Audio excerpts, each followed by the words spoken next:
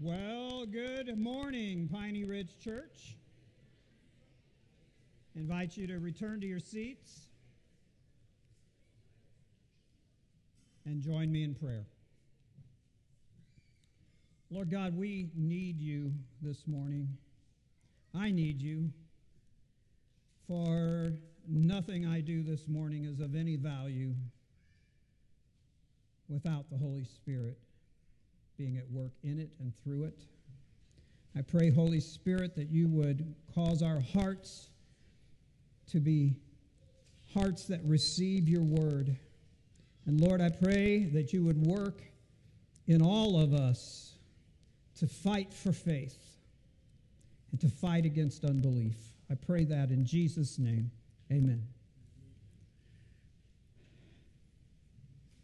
For those of you who are visiting, I'll introduce myself. I'm Pastor Steve, one of three pastors here at Piney Ridge Church. It's my privilege to bring this message to you this morning. In 2015, Sandy and I were planning a vacation trip to North Carolina, and I was a little bit excited because we had a relatively new Civic, and I'd never taken it on a trip, and I wanted to see if it really got the gas mileage that was advertised. So a few days before the trip, I took it to the car dealership and got an oil change. And they came back to me and said that some part that connected some doohickey to some thingamabob was defective and needed to be replaced. And they said, but we don't have the replacement part in stock. We're going to have to order it and have it come in, but we'll have it tomorrow, and we'll replace it tomorrow, and you'll be all set. I said, great. The next day, didn't hear from them, so later in the day I called, and they said, well, the truck didn't come in today, but it'll be here tomorrow. Well, tomorrow came and went, and they said it'll be here Friday. Now I began to get a little nervous, because we were leaving on Saturday morning at 4 a.m. So early Friday morning I called, and I said, did the part come in? They said, no, it didn't, but it'll be here tomorrow, and we can get it put in tomorrow. Now, of course, tomorrow was the day we were leaving, right? Now, in that moment, I knew several things. I knew that God is sovereign over every event of my life. I knew that nothing happens by accident, and I knew that all things work together for the good of those who love God and are called according to his purpose. And knowing that, my response should have been courteous, friendly, loving, peaceable. Instead, I screamed into the phone something like, listen here, I'm going to take that car on vacation tomorrow, and you're going to fix it. You're going to make it happen today.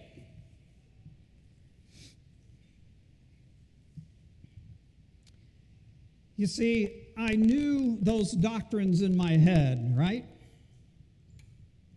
But in my heart, I didn't really believe that God was working everything for my good. You understand? In my heart, I believed a lie. I believed that I needed to seize control, take control of the situation, and I needed to force my will to be done. And that believing of that lie caused me to respond in disobedience to God. Sin is a result of unbelief. That's one of the main messages this morning from this passage. Now, unbelief doesn't just mean a lack of belief in the existence of God. Unbelief can encompass believing lies about God. Unbelief can encompass believing that God really isn't sovereign over everything in my life. It can mean believing God is sovereign, but he doesn't always work for my good. It's a lack of faith. It's accepting Satan's lies about God. How about this one? We lack the faith to believe that our suffering is really working for our good, that it is really working our sanctification, that it is refining our faith as gold is refined in the fire and will work for us an eternal weight of glory. We fail to believe that, and so we do everything in our power to avoid it. When we're doing that, in our hearts, we're really saying to God, I don't trust you. I don't think you're doing a very good job at holding this universe together. I think I would do a much better job working for my good. And so we try to usurp control from God. In fact, we try to be God. And as I said, in today's passage, we'll see that unbelief leads to disobedience.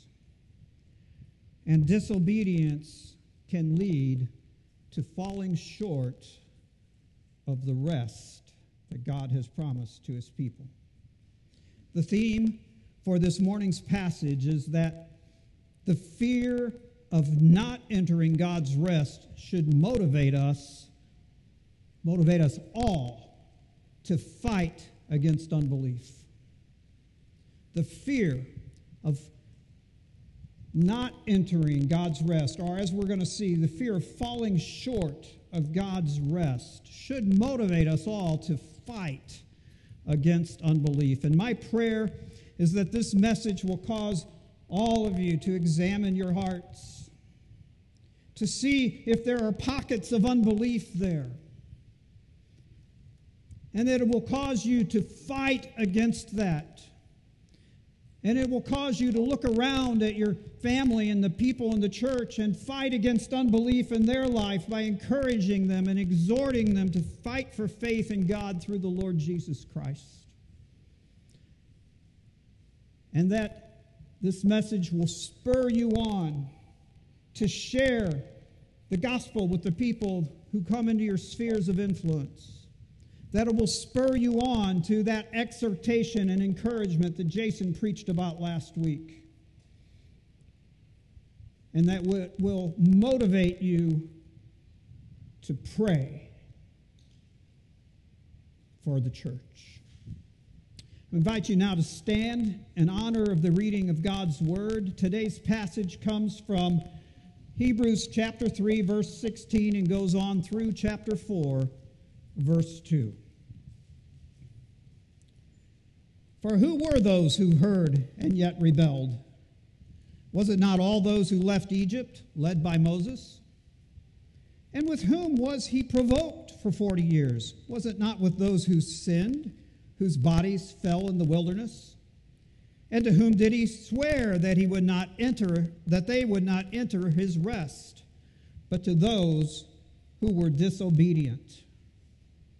So we see that they were unable to enter because of unbelief.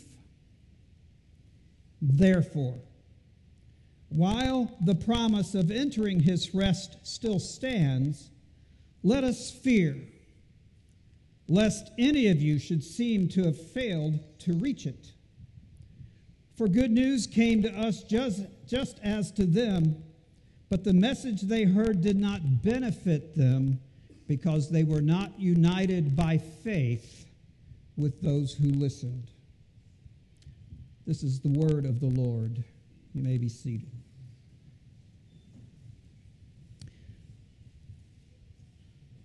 Before we look at verses 16 to 19, I feel like I need to give you a little bit of background. If you were here last week, you'll recall that Hebrews 3, 7 through 11 is a quotation from Psalm 95. And as Jason said last week, Psalm 95 is a commentary on the disobedience of the people of Israel between the time of their miraculous rescue from Egypt up until the time that they were camped on the border of the promised land. And despite the fact that God had repeatedly shown his awesome power to the people of Israel through rescuing them from Egypt and through the Red Sea and then drowning the entire Egyptian army in the Red Sea and providing water from a rock when they were thirsty and providing food, manna in the wilderness for 40 years, although up in this time it had only been a year, providing manna every single day except the Sabbath, 2 helpings on Friday. When they were hungry, fought against the armies that attacked them, had demonstrated his glorious majesty on top of Mount Sinai when he thundered the words of the 10 Commandments. And although they had heard the rest of the law through Moses, despite all of this, the Hebrews repeatedly disobeyed him, doubted him, and despised him by grumbling and complaining about him and about his appointed leader, Moses, and by worshiping gods other than Yahweh. And yet, every time they sinned, Moses interceded on behalf of the people, and God graciously forgave them. Now, he punished them. Forgiving doesn't mean you escape punishment, kids. But God graciously forgave them and continued to promise that he would be their God and they would be his people and he would take care of them.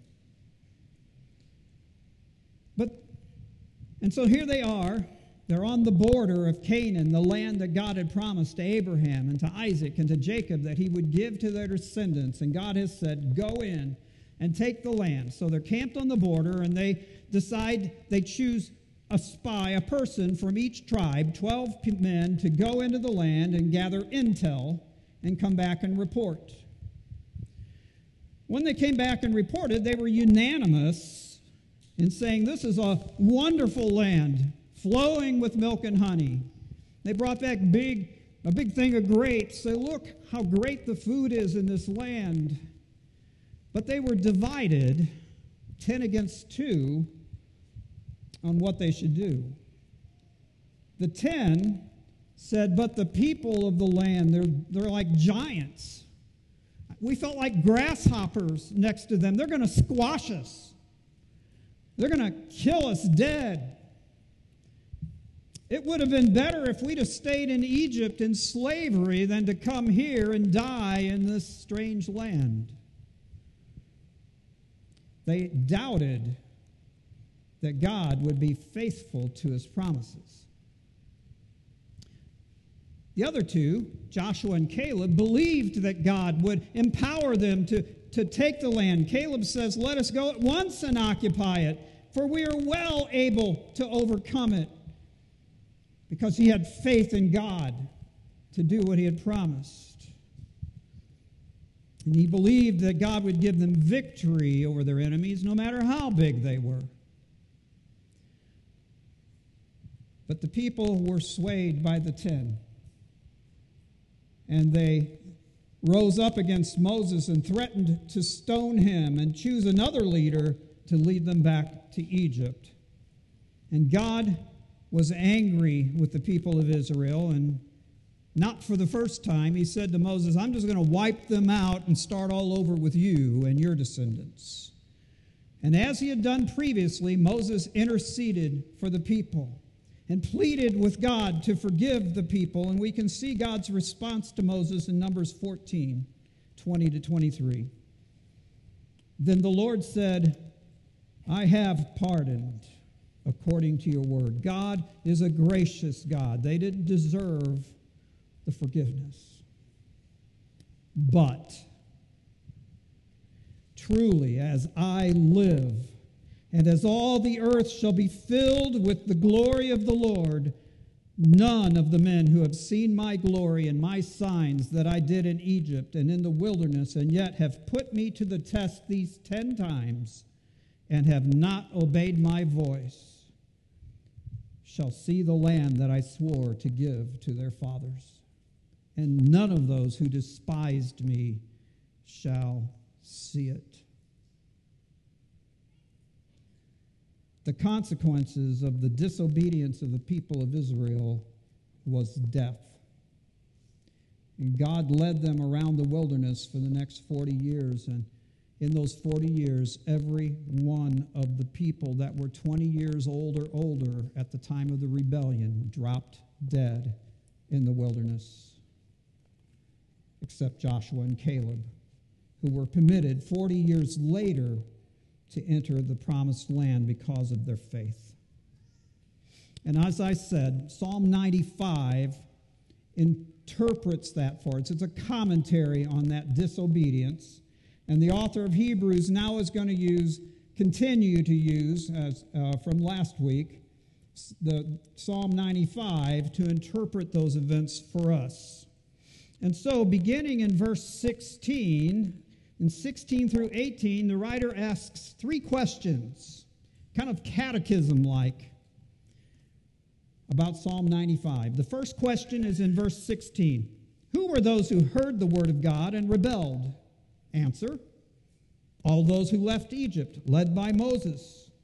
As I said, they had heard the voice of God, they had seen his mighty power, but they rebelled. They believed a lie, and it doomed them. Verse 17, question 2. With whom was God provoked? Answer: those who sinned. That's an important relationship to notice. God is provoked, angry at sin and at sinners. We need to understand that. God justly is angry with sin and sinners. He's angry with you because of your sin, because God created you for his glory. God created you to be his image, and every one of us have despised him. Every one of us have acted on our unbelief and disobeyed him and sinned.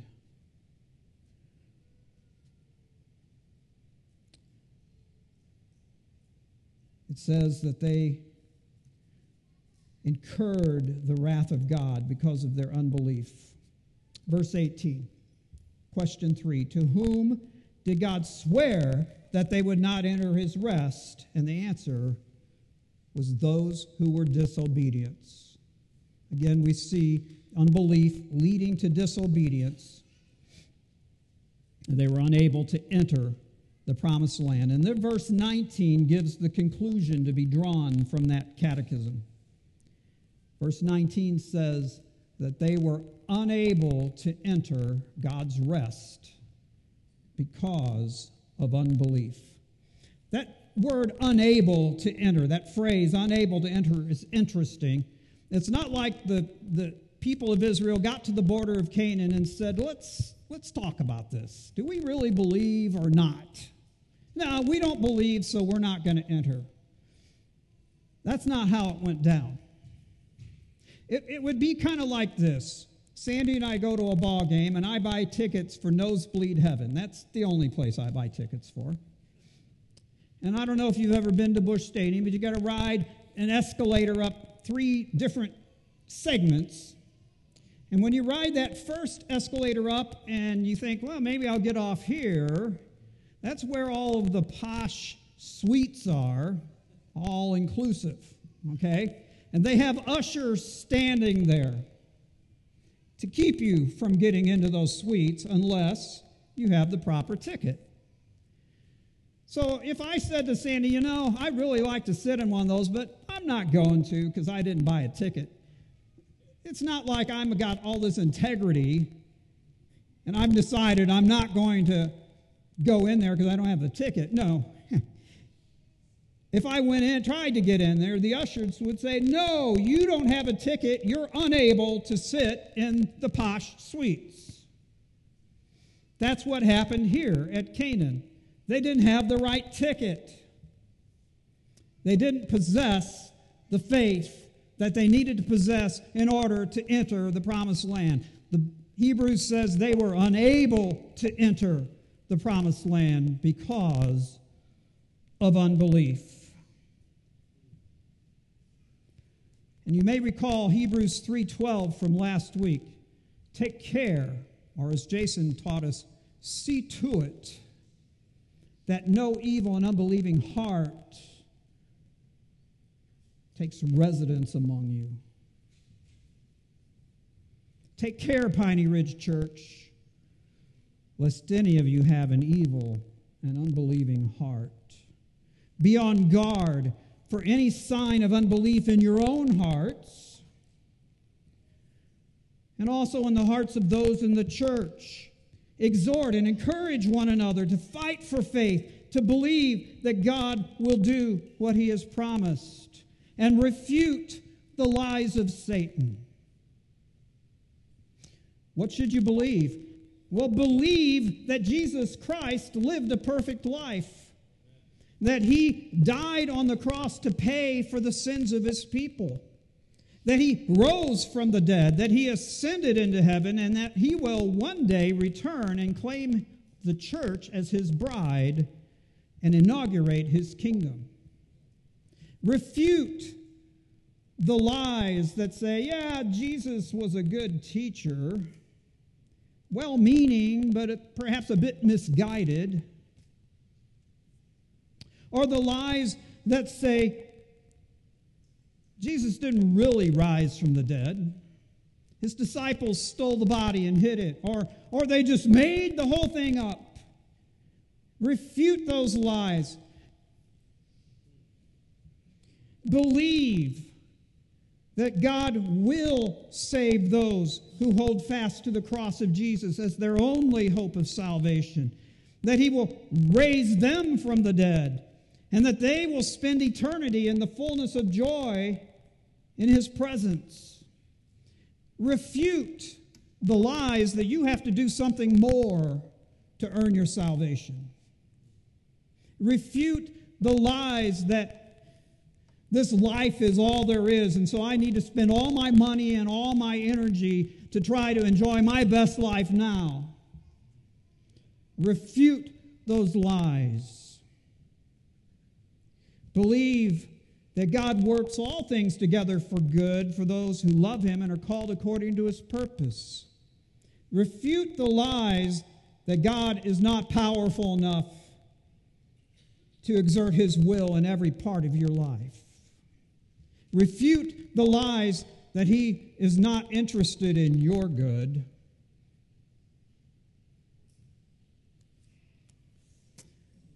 Rather, believe that for the Christian, all suffering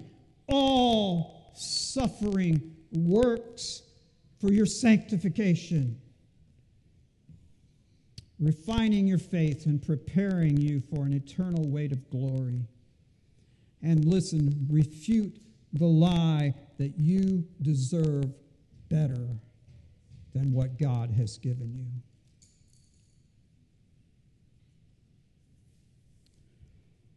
Beloved, we must fight for faith. We must put on the armor of God and stand firm against Satan and his lies. And we must encourage one another in these truths. We must exhort one another. Don't give up. Hold fast to Jesus because he is holding fast to you.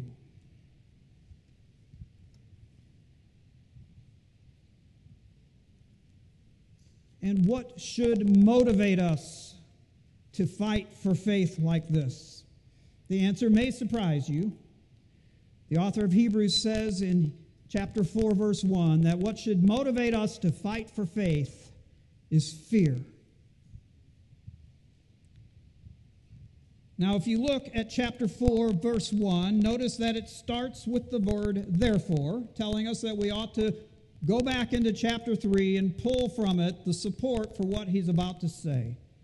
So it kind of goes like this. In light of the fact that the people of Israel were unable to enter the promised land because of unbelief, therefore while the promise of rest still stands, let us fear lest any of you should seem to have failed to reach it.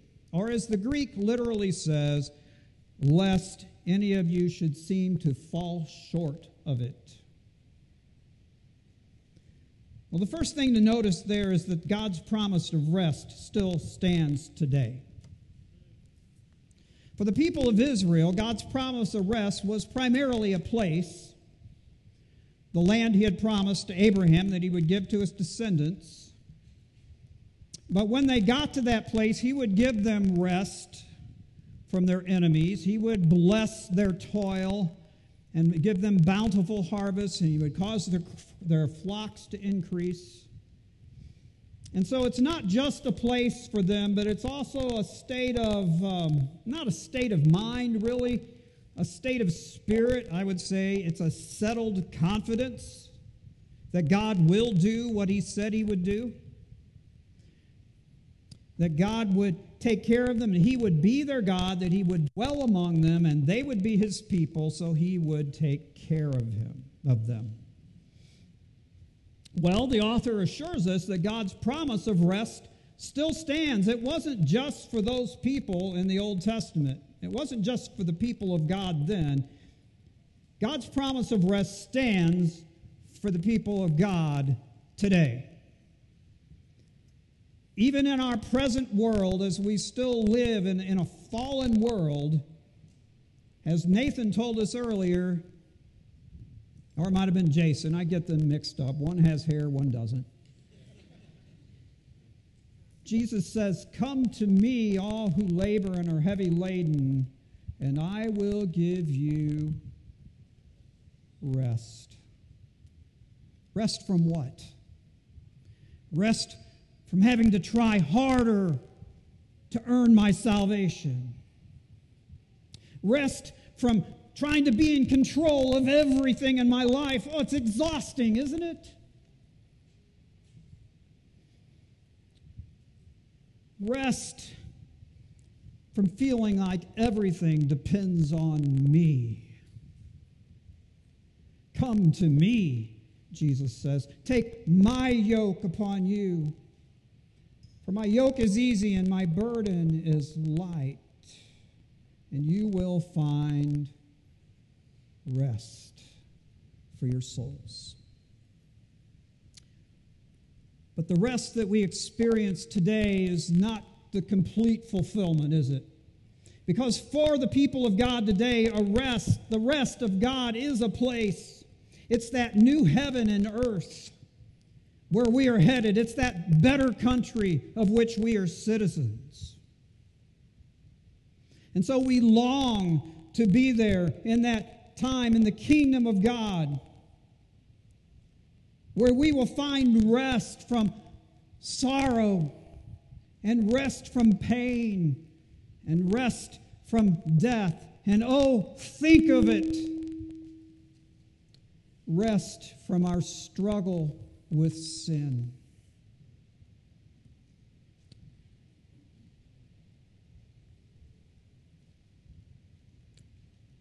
God's promise of rest still stands. God's invitation to enter into his rest is still there today, but it will not always be there. For as surely as God shut the door of the ark after Noah and his family entered, God will one day shut the door to the entrance of eternal rest. And so if you are stuck in unbelief today, I plead with you while it is still today to place your faith and your trust in Jesus Christ for the forgiveness of your sin and your salvation from the wrath of God. Do it today, because not one of us is assured of tomorrow, not in this life. Therefore, the author says, since God's promise of rest still stands, let us fear, lest any of you should seem to have fallen short of God's rest. We need to note here that verses 1 through 11 is an exhortation to the people of God to strive to enter God's rest. And so Jason will have much more to say about God's rest next week. But here at the beginning of that exhortation, he gives us a motivation for striving to enter that rest. And what it is that fear that we should fall short, or that anyone among us should fall short. That should be like an alarm bell ringing. And you know when it rings? It rings when we are beset with sin. When we are living in a slumber and we are sinning against God, that is when the Holy Spirit empowers our conscience to be like a smoke detector for us. Smoke detectors are loud and obnoxious. Let me just tell you, Sandy and I went to Troy to babysit our kids for a couple nights, our grandkids.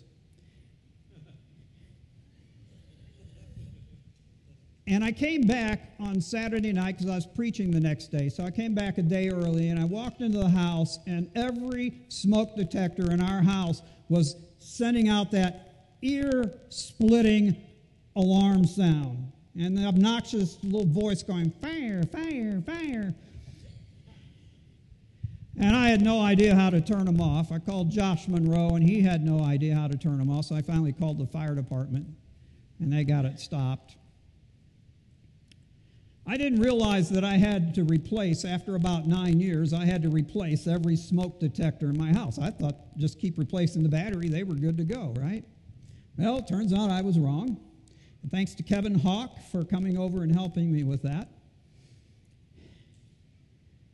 But my point is, those things are obnoxiously loud and annoying until you are in a deep sleep and your house catches fire.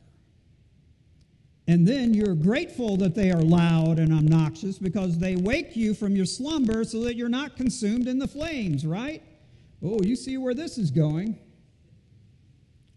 When we are beset with sin, our consciences should be like a smoke detector to arouse us from our slumber so that we repent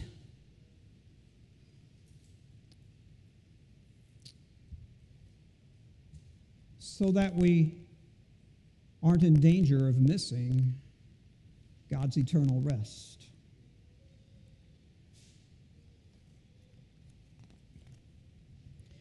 The fear of missing God's eternal rest is important to us. It's necessary for us. But it should not be a paralyzing fear. Brian DeLay, one of our covenant members, is a pilot. And I'm confident, Brian has never said these words to me, but I feel like I can put these words in his mouth. Brian is fearful of crashing the plane. Okay?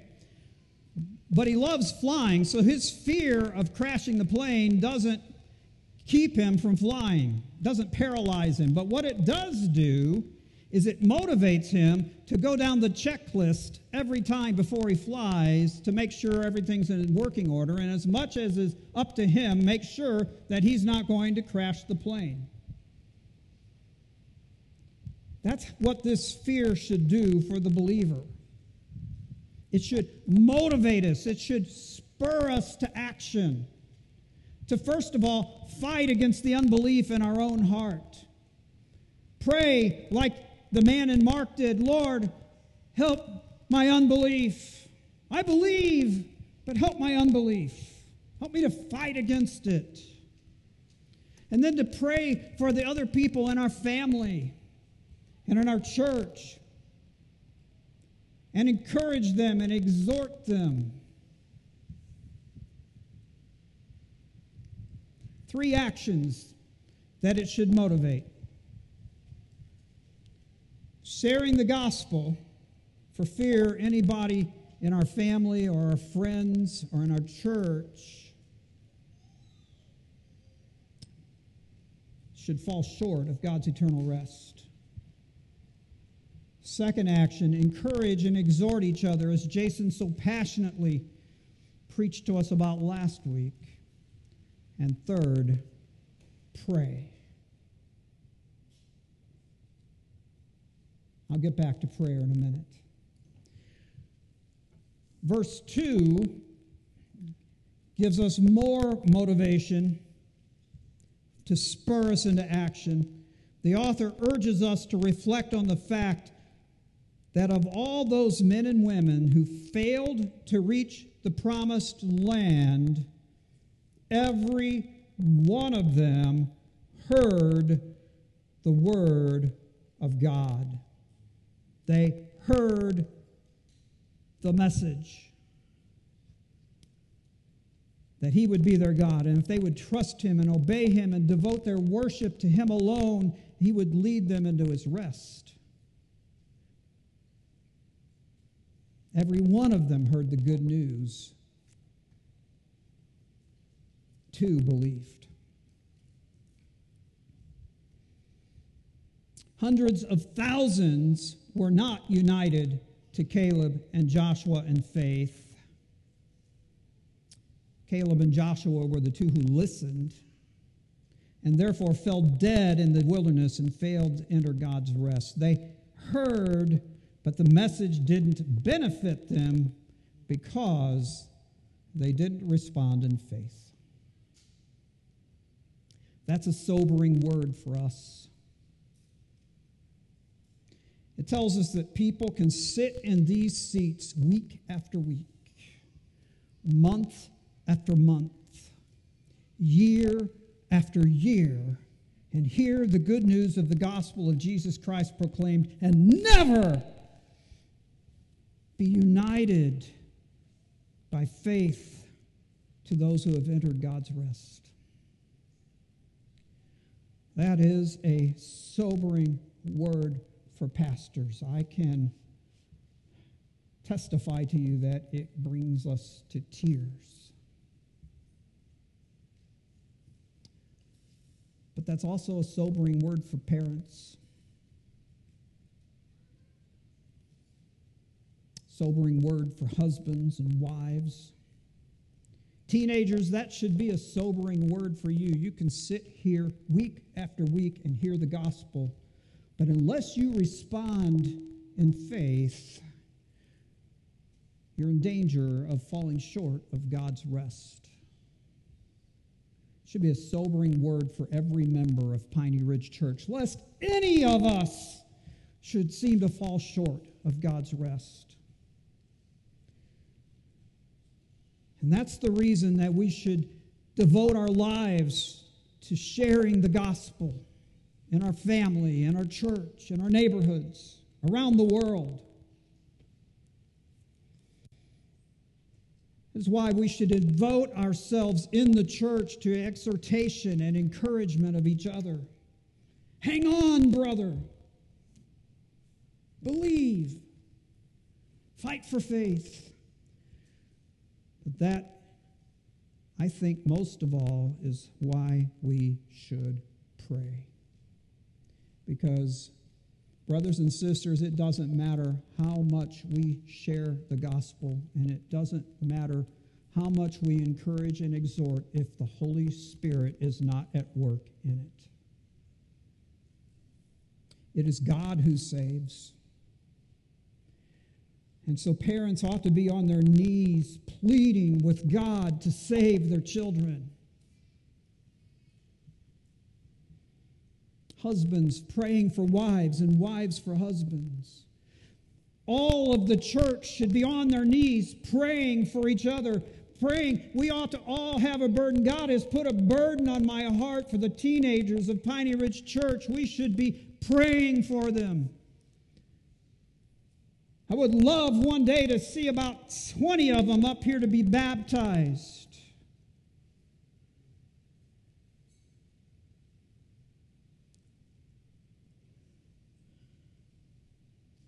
That's our calling.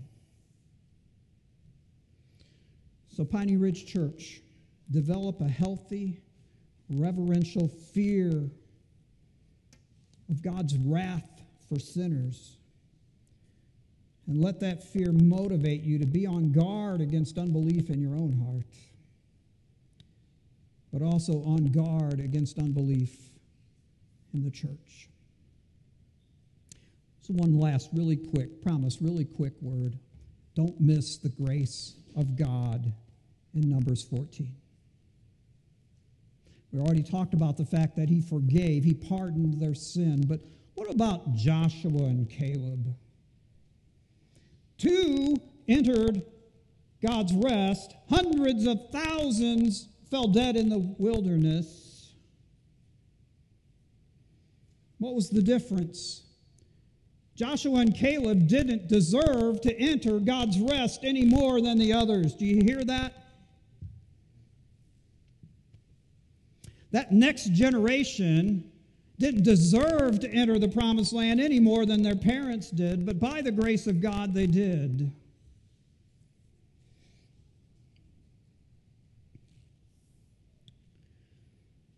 And just like that group, there are two groups of people here this morning. One group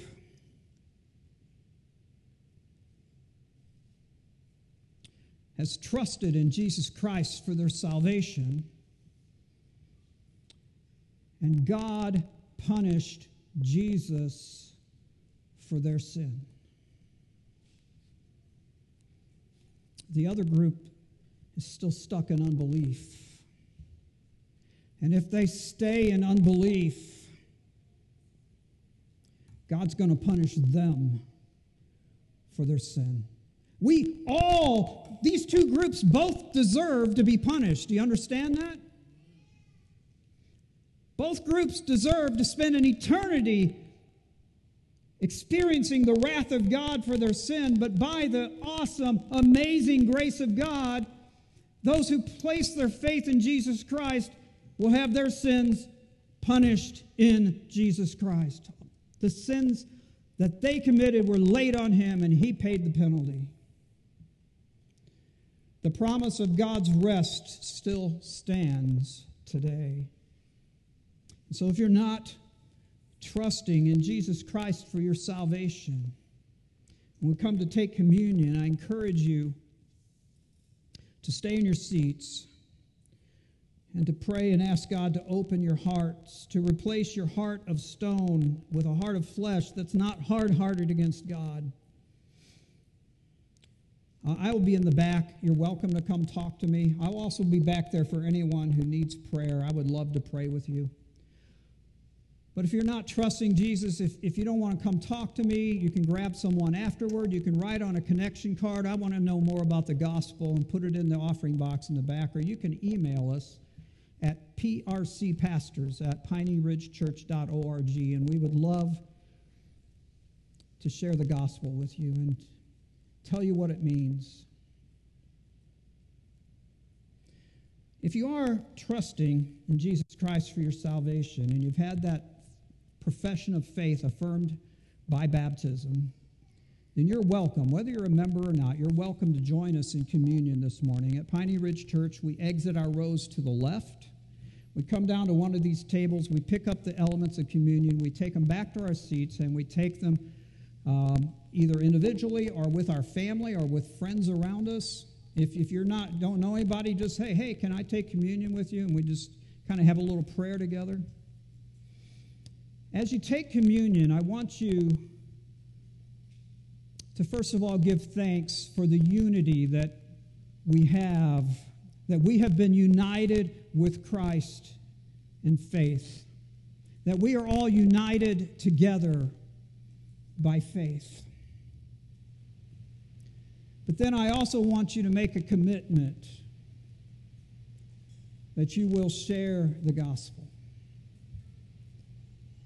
that you will encourage and exhort your fellow church members to fight for faith. And I want you to commit to pray. Pray for your family, pray for your friends, pray for the church. That we will fight for faith and fight against unbelief. For those of you who should, you may now come to the Lord's table.